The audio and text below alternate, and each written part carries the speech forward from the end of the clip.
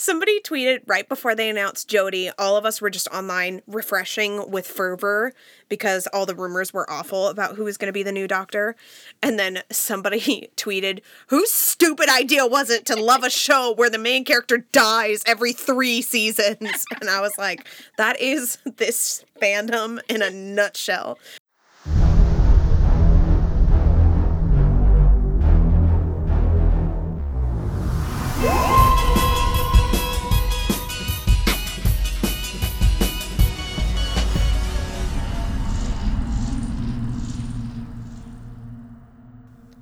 All right, fam. Let's try that again. What's good, fam? This is the Queer Archive, a queer and feminist Doctor Who podcast. I'm Caitlin. And I'm Brenna. And this week, we're talking about Face the fucking Raven. Better, but also worse episode. Yes. In the best way possible. Yeah. Yeah. Let's grab a box of tissues, attempt to keep the snot from running all over our faces, and pull to open to talk about how fucking sad this episode is. What a banging opener, right? It's so good. It goes so fast. Sets it up perfectly. The embarrassed look on Clara's face when she's talking to Rigsy on the phone. Oh, God. And she really thinks that Rigsy called the doctor to get a tattoo removed. Yeah. And she's like, oh, shit, what have I done? What did I do? Yeah. Everything's fine, doctor. Just chill. We really can't go back down your timeline. Oh, precious Rigsy. There's also a lot of beautiful shots in the TARDIS itself. Yeah. In that opening scene that you get to see a few parts of the console that we don't normally see. Yeah. Or at least maybe just from different angles, because a lot of the lighting allowed you to see some of the different colorings. Yeah. The goo that the Clara telepathic puts, circuits. Yeah, and her hands in a couple of times. That's like rainbow in this episode, which is beautiful. And just a few things I didn't notice before. Yeah. Honestly, this whole opening scene, everything is just beautiful and fun, and I love these two.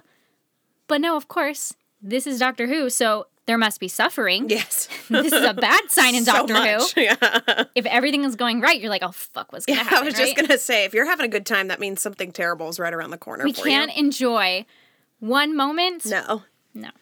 But this is, I guess this is the first episode with the velvet jacket, which is like, I think of that as his look. Yeah.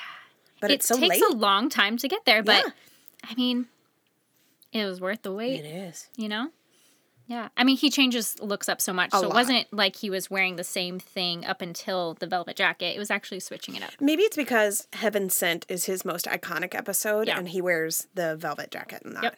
And he actually calls attention to his outfit a lot because he's changing it. It has like a beautiful shot in front of the fireplace. And yeah. So, Sarah Dollard is a huge nerd and also snuck a bunch of Easter eggs in this episode. Bless you, Sarah. Yeah. I guess they use retcon a bunch on Torchwood, which is cute. And the Jadoon appear as policemen, which makes me laugh. LMAO. I see what you did there. Plus, we get Rigsy. Fuck yeah. Thank you so much for bringing Rigsy back. It was the perfect decision for this episode. And it would have been such a shame if all we got of Rigsy was in Flatline. Yeah. I loved him in Flatline, and I'm so glad they brought him back. He was just a perfect reoccurring character that the audience already loves so much, and just freaking nailed it. Yeah. He also gets to fly. He gets to fly the TARDIS, which I don't remember, but I was like, Rigsy's flying the TARDIS! It's because we hardly ever watched this episode because it's so fucking sad. A little bit traumatizing. It's so good, but it's so sad. Yeah. We also get to see Rigsy's family. Mm-hmm. Technically, I don't think we get to see Jen, actually. No, Jen is mentioned. She's a cutscene, which we will talk about later, I believe. Yeah. And we get to see Lucy. Yeah. I want more adventures through some kind of medium. I don't care if it's like written or any other like paratext of adventures with Lucy, Jen, and Rigsy. Because I want more of them. I love that the doctor is like flipping out over Lucy. This is his shit. The adoration he has for Lucy is the sweetest thing. And him saying, bring the new human. No, wait, don't. I'll just get distracted. I also want that story. Dad. Yeah. Someone write these fanfics, please. Yes. I'm sure someone has. We just need to haul our asses over to an archive of our own. Mm-hmm, yeah. Mm-hmm. Also, obviously, incredible acting from everybody, of course, but especially Jenna Coleman and Peter Capaldi in this whole episode. Everyone. Rigsy does an amazing job, too. He does. Like, He doesn't get as much to do as Jenna and Peter do. I know. I think that's all I had for open stuff. Okay, I think that's all I have too. So let's pack up and head to the High Council of Gallifrey before we get retconned.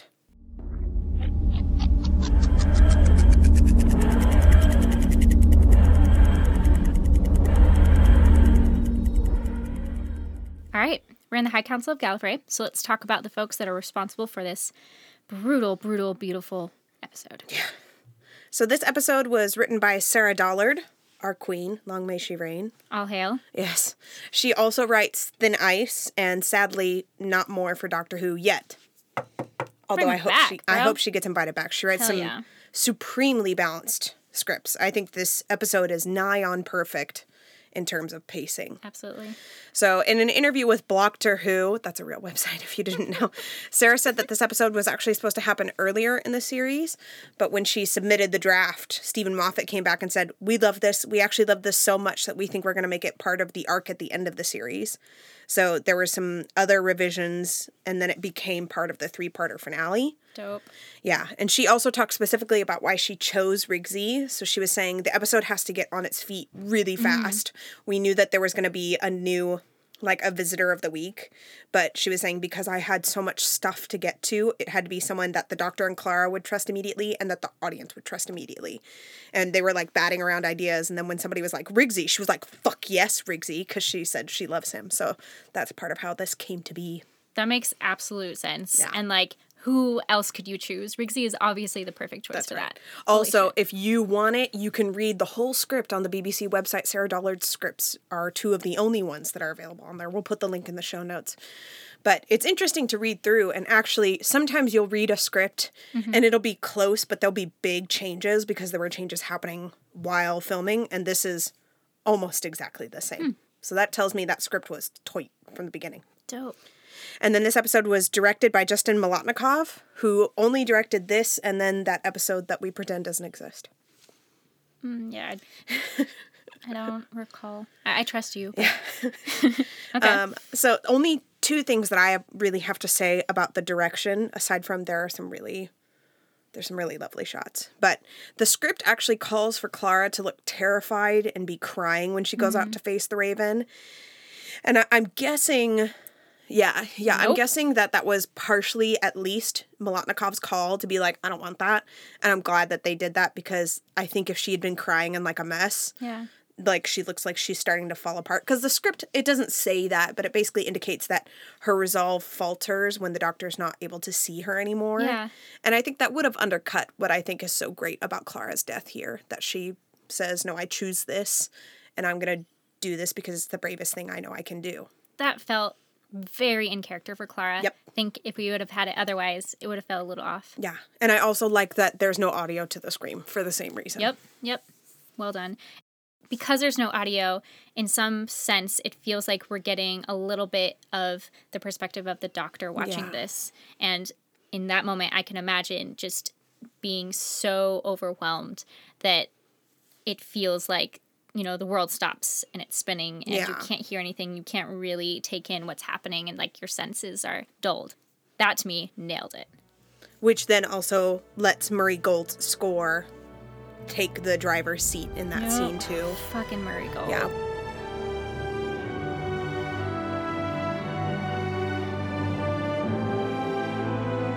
We have to at least mention the title track, which is absolutely brutal.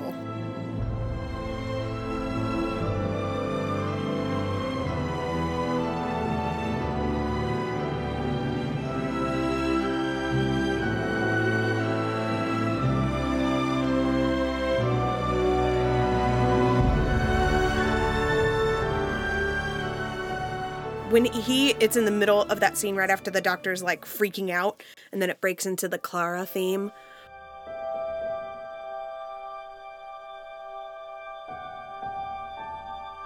Oh, I just cried.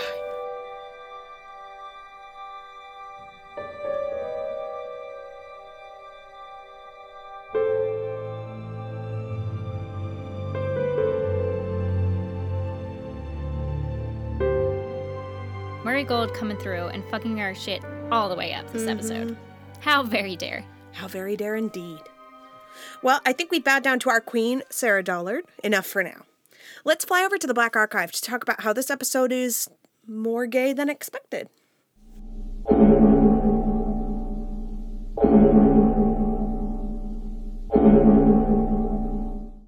All right, we are in the Black Archive, the segment full of such dangerous, forbidden, and powerful stuff that even the Doctor can't go there.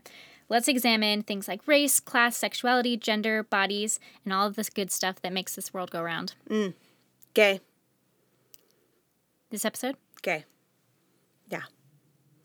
I guess we don't watch it enough to remember all of these lines, but there are so many fucking lines in this particular episode that are like, me, Clara. Yeah. Gay. I suppose we should expect no less from one of our own, but we do get "You're as beautiful as your photographs" from me to Clara. She will be under my personal protection. Your conversations are in my diaries. I've read them many times. That whole interaction was littered with the gay. And also Clara saying that her and Jane Austen are in a prank war, and she says, she's the worst. I love her. Take that however you'd like. Okay. Gay. I think there's like two things that I want to talk about in here. Number one, since Trap Street is a refugee resettlement, it's kind of hard not to think about this in conjunction with the Zygons episodes. Right. Yeah. Me says peace on this street relies on one thing to break it in anyways, to face the Raven. So just how precarious the situation is for all these refugees and how quickly the benefits of their community could be suspended. Yeah, I clocked that as well. It's odd how I don't think that the episode is really self-aware of that connection, or at least they don't do anything with it. They don't do anything with it. Yeah, it's odd. In one way, they are self-aware because they reference it. She says... Or do you want us out there, like the Zygons, right? Almost like it's a containment area to keep at-risk communities contained. Not even so much like that they would be in danger out there, but more like the world would be in danger from them. The world would interpret them as a danger, right? She says, would you rather them be in here or out there, like the Zygons? Yeah, it could go either way, but I think I remember interpreting it more like they were at risk and they were the vulnerable community being kept safe in a safe space. But this rewatch, it almost felt like the opposite. Like that they are like this dangerous, rowdy, untrustworthy community that has to be so heavily policed and so heavily watched with these strict-ass rules that can never be broken for the sake of peace. Yeah. And for the sake of keeping the world out there safe from them. Yeah. And look at the example they use before the chronologue becomes like Clara's problem. That it's an old man who's stolen medical rations for his wife. Yeah. And he's asking her to remove it. And me says, I could, but I won't. Because you broke the rules. And you knew the consequences when you did that. Yeah. So it is really heavily emphasizing how dangerous it is, even though they're on this safe street where everybody can be safe or whatever. That can be suspended so quickly. There's so much thick tension in the air that anything can go wrong at the drop of a hat. That is one of the reasons why they have to bring someone to justice here, because they're saying that if there is no one paying for this death, or that someone paid for it in the community, then even that would break the peace and like spontaneously combust the whole situation. Yeah. Rump says if it's not Rigsy, then it's one of us, and we can't have that. Yeah. So it has to be him. So it's just like, ooh, damn. Speaking of Rigsy, I think we'd be remiss not to at least acknowledge that Rigsy is a young black man convicted of a crime he didn't commit, and the entire episode makes it look like he's going to pay the ultimate price for that. Cool. Yeah. Yeah, that fucking sucked. And I remember that watching it the first time, that I was just like, do we have to do this again? I don't feel like the episode does that unthinkingly. Like, it feels like, based on how the script is constructed, it feels like Sarah Dollard is aware that young black men are often accused of and punished for crimes that they don't commit because of, just racist-ass bullshit. And it seems like the script is exploiting that as a reality in the real world to drive up stakes, but that still sucks. And I feel like we have to at least acknowledge that that's happening in this script. I totally agree.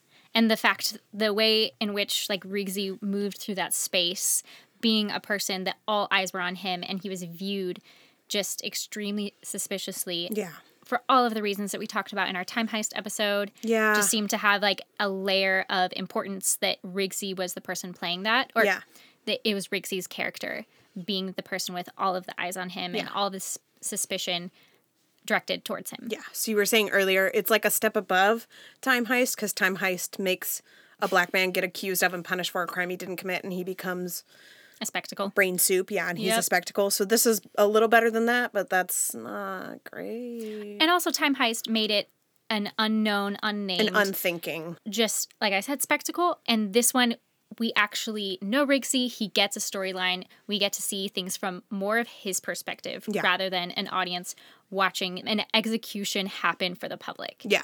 And again, there seems to be a little bit more self-aware of like Rigsy's experience going through this. Which is why this episode definitely does actually pass the Duvernay test.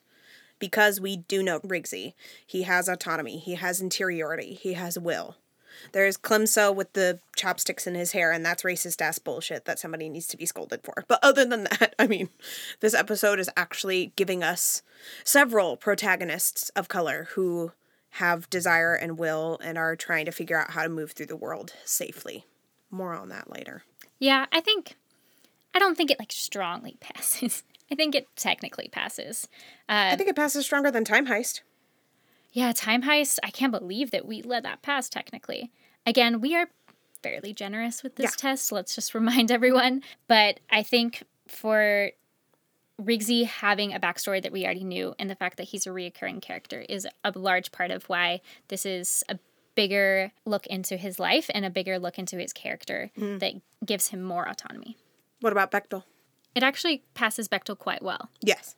I would say, obviously, we get more than one woman character. We get a reoccurring character, Me, who has a pretty good level of interest in her character. I don't love Me because of the ways they wrote her. What? It sounded like you were saying, I don't love Me. I don't love Me. I don't know how I feel, actually, about Me. I don't like her. I want to love her. I know. I don't like her. I don't like her. But I think it's good to write interesting women characters that I don't like. Yes, right? I think that's fine. I don't like her because she's mean. Absolutely. She's cruel. Yeah. Even if Clara didn't die, what she does to the doctor here is cruel. Yep. And it seems, especially since at the end of The Woman Who Lived, they'd reached a sort of mutual respect détente. It feels like a step back here for her to become the antagonist again. Mm-hmm. And I feel that way at the end of Hellbent, too, when she comes back and she's like being a little snotty and rude. And some of that's probably tied up in my own internalized sexism because I think that she shouldn't be rude because she's a woman. And that's my problem. That's not the script's problem. That's not Maisie Williams' problem. But I like the doctor and I don't like when people are mean to them. That's really what's happening here. And I do definitely 100% blame her at least partially for what happens to Clara. I wish that we got to see her choosing to be the hero more. Yeah. And in this episode, she doesn't choose that. A series of shorts or a comic about Trap Street and how she runs it, how she ended up there, why she stays there. Yeah. That would probably make me feel a little more sympathetic to her, but yeah. I don't like her.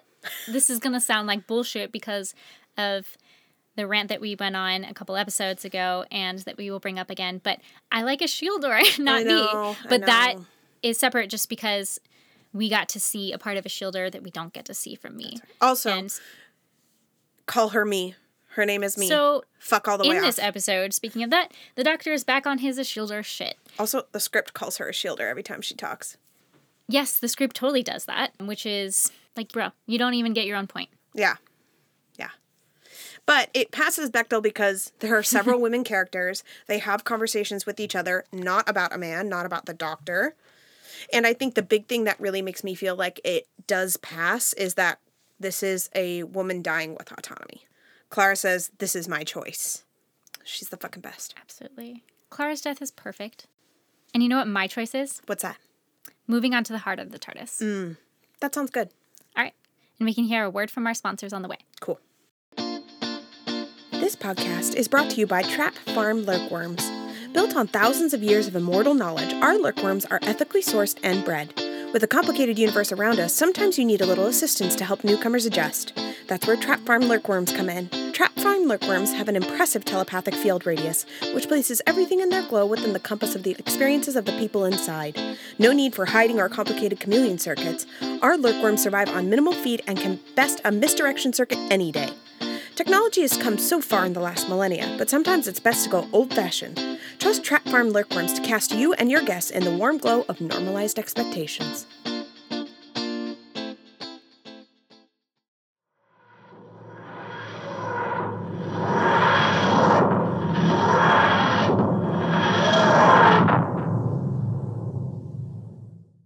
Okay, Heart of the TARDIS. I don't know if this episode has any feels to talk about. No, and definitely no, central ideas. No. This might be a little pulling teeth to, conjure up some emotion or feelings at all. We didn't spend the last 10 minutes of this episode sobbing our eyes out. It's fine. Everything's fine. I'm cool. Yeah. No, you're crying. Someone died tragically that we care about. Yeah, it's totally fine. The doctor didn't hold in tears with that fucking face that he does. And the vein. Oh my God. His eyes are bright red. The vein, I can't. I really cannot handle that face. There's something that really fucks me up about Peter Capaldi's crying without crying in a way that Matt Smith and David Tennant's really cry, because they could both cry real ugly real fast. Yeah. There's something about Peter Capaldi's crying without crying that really fucks me up, though. It's a whole new power. Anyways, I Tell think me. there are two major threads that I'm interested in talking about here. Okay. The idea of facing the Raven, obviously. That you accept the consequences of your choices and that is framed as an act of bravery in this episode. For sure. Can we talk about how Clara's death is the perfect death? Yeah, it really is. Just flawless, so fucking satisfying. Mm-hmm. I want every companion to, get a worthy death like Me that. too. It is just this is how you write a companion's death. Yes. This is how they go out. Yeah. And Doctor Who has done this so unbelievably poorly so many other times, but this one nails it. God, Donna just And really fucking fucks Bill? me up. Yeah, Bill is messed up. I will never forgive this show for that, but this is how a companion goes out with agency and beauty and grace and just meaning. so good. This is a death that has meaning, even as it is. It was completely avoidable. Yep. In ways it's pointless, but it has a full breadth of meaning to it because it is her choice, and she says that. It's my fault. This is my choice. She says, this is my choice. That's exactly how it should be done. Yeah. In many ways, it feels like it mirrors a doctor's death, and that's why I'm like, hell yes, because your companions are so important, and they play a huge role in this show, and for the doctor's life, and for that regeneration. And they should get something that is worthy of that role that they play. Yeah. Just like the Doctor. I have so many things to say about it. So, Clara's character is painted as really reckless towards the end. And I think a lot of times it can be found quite annoying. Yeah. That she's so reckless and so determined to play Doctor.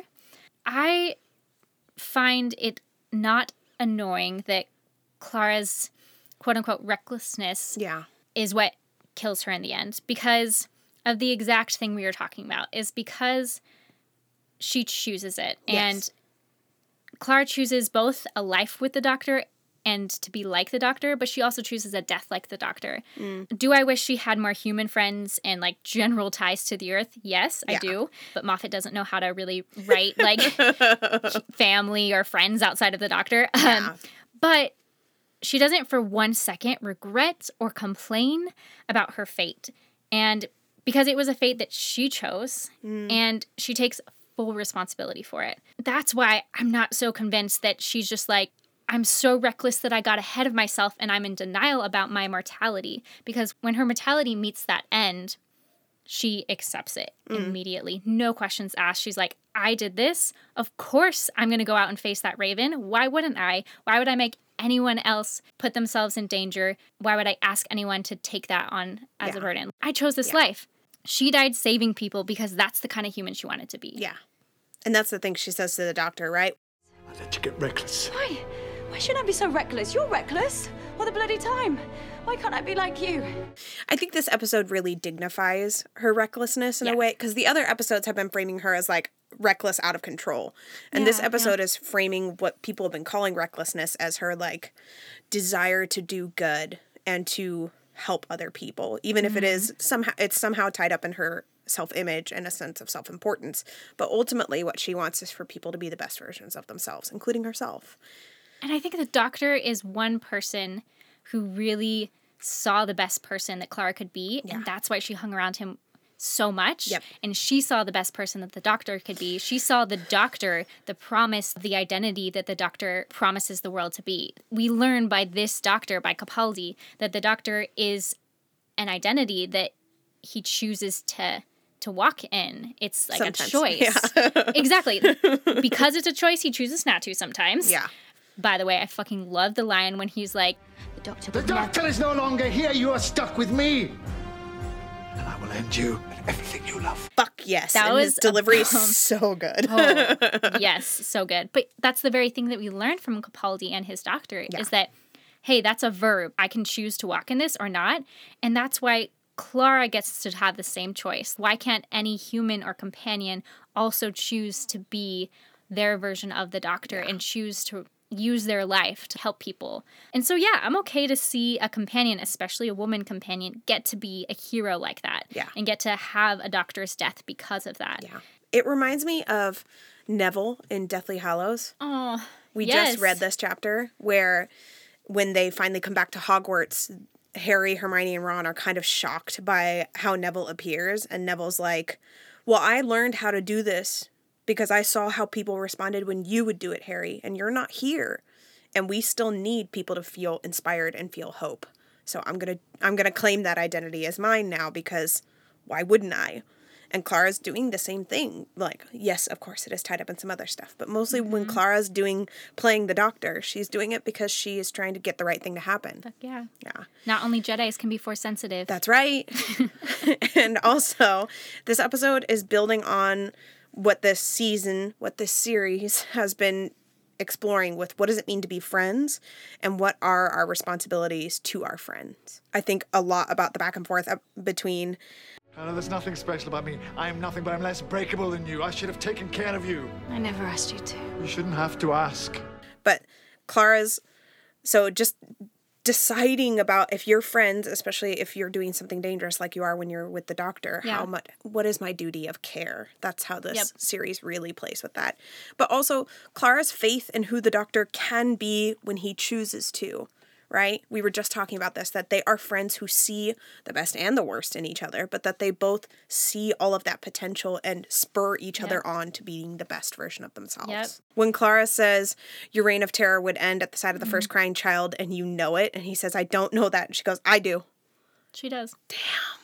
Yeah, they know each other so well, which is what I love, that they're like, I'm not in denial about who you are. Like, I fucking know the worst of who you could be, but I act towards you and expect you to be the best of who you could be. So I expect you to be the doctor. Yes. And I expect you, Clara, to be fucking brave because that's who you are. Yeah. Like when she says, hey, this isn't you, stop playing soldier. And then in this episode, Wherever she is sending you, she says, I know what you're capable of. You don't be a warrior. Promise me. Be a doctor. What's the point of being a doctor if I can't cure you? Heal yourself. You have to. You can't let this turn you into a monster, so I'm not asking you for a promise. I'm giving you an order. oh yeah, and then she flips it and she's like, oh, but I'm going to use some warrior language on you. Yeah. Oh my God. When she says heal yourself. I know. He says, Mom, heal yourself. Oh, that kills me. You. Every fucking line of this stupid interaction is just so beautiful and so perfect. I hate it. Yeah. You're gonna be alone now. I hate it so much. You're very bad at that. You're gonna be furious and you're gonna be sad. But listen to me. Don't let this change you. You will not insult my memory. There will be no revenge. I will die, and no one else here or anywhere will suffer. What about me? If there was something I could do about that, I would. Guess we're both just gonna have to be brave.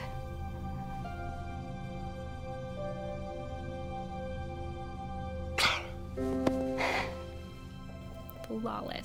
This scene is in my top 10, well, top 13 favorite Doctor Who moments because it is so perfectly balanced.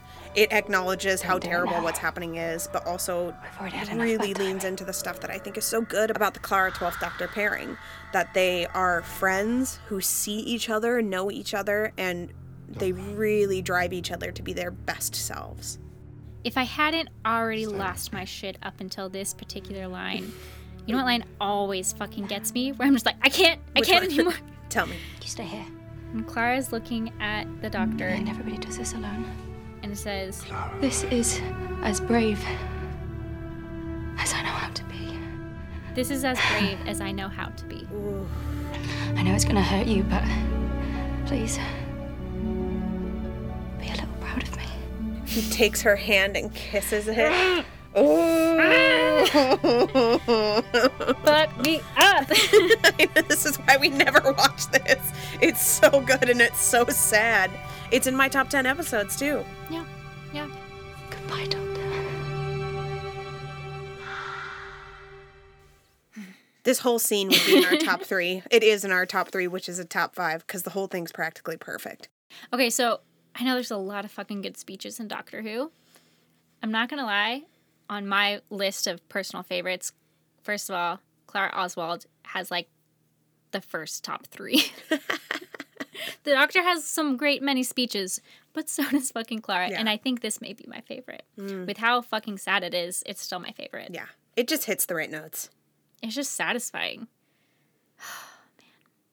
I'm so fucking mad that we watch a show where so many goddamn people die. It's like the but base they have to premise. die. It's the base premise of the show. Because after this, we get Heaven Sent, Oh. which is, again, beautiful. So good. And full of such profound pain and grief and reflection. Everything's fine. It's going I'm great. fine. Yeah. It's great. This is why this season hits so hard. This Yeah. is why this season, it doesn't always have bangers, but there are some really fucking great moments. Once it puts its foot on your neck, it does not lift again. Not relent. No. Okay.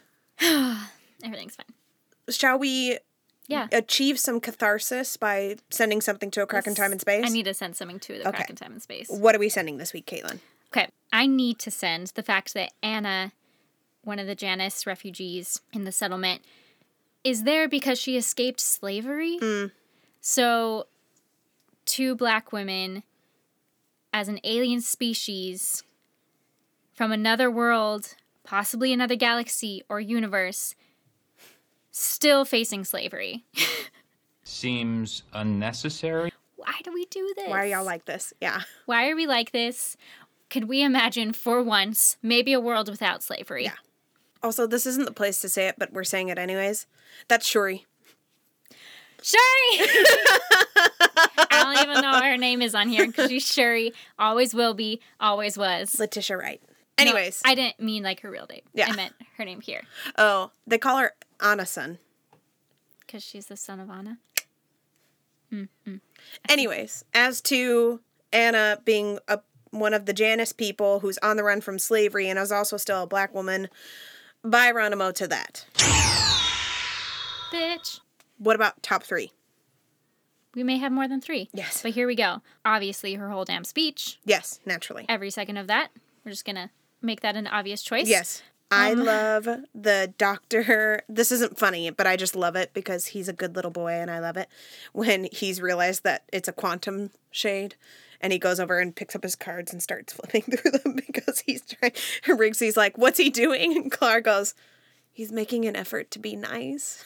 Because he is our good boy who's learning. Yeah. His face. Everyone's faces. When he's like, Clara, please see what I'm doing right now. Because he's like, yeah. almost He looks like, up at her and's like, Can you see I'm trying? Please help me, though, because I'm not quite there.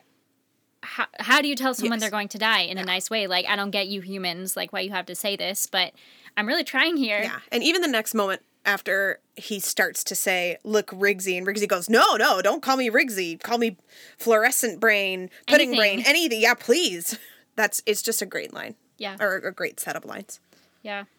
I liked as they are getting ready to play good cop, bad cop. And the doctor's asking, why can't I be the good cop? We've discussed this. Your face, obviously. Bruh. I also love when they're running to the stasis pod and the Raven caws, and he goes, "You shut up, we've got 10 minutes," as they're running past. It's really good. This is good shit. Some needed, very necessary, cathartic laughter. Comic relief, yeah. Oh, God. Okay. How you feel? I think that's all I've got. I think that's it for this week. We have to go cry more. Yeah. Next week, we'll be talking about the peak, the best. The best, baby. Heaven sent. You can follow us on Twitter and Instagram at Queer Archive Pod. We want to hear from you, your thoughts, and all your fucking feels on this episode. And please rate and review us on your podcatcher of choice because it really does help other queerdos find us. Until next time. Be gay. Cry your eyeballs out.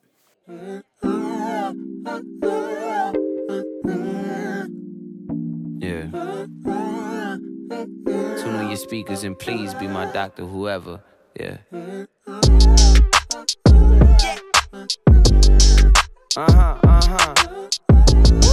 Yes, sir. Yeah.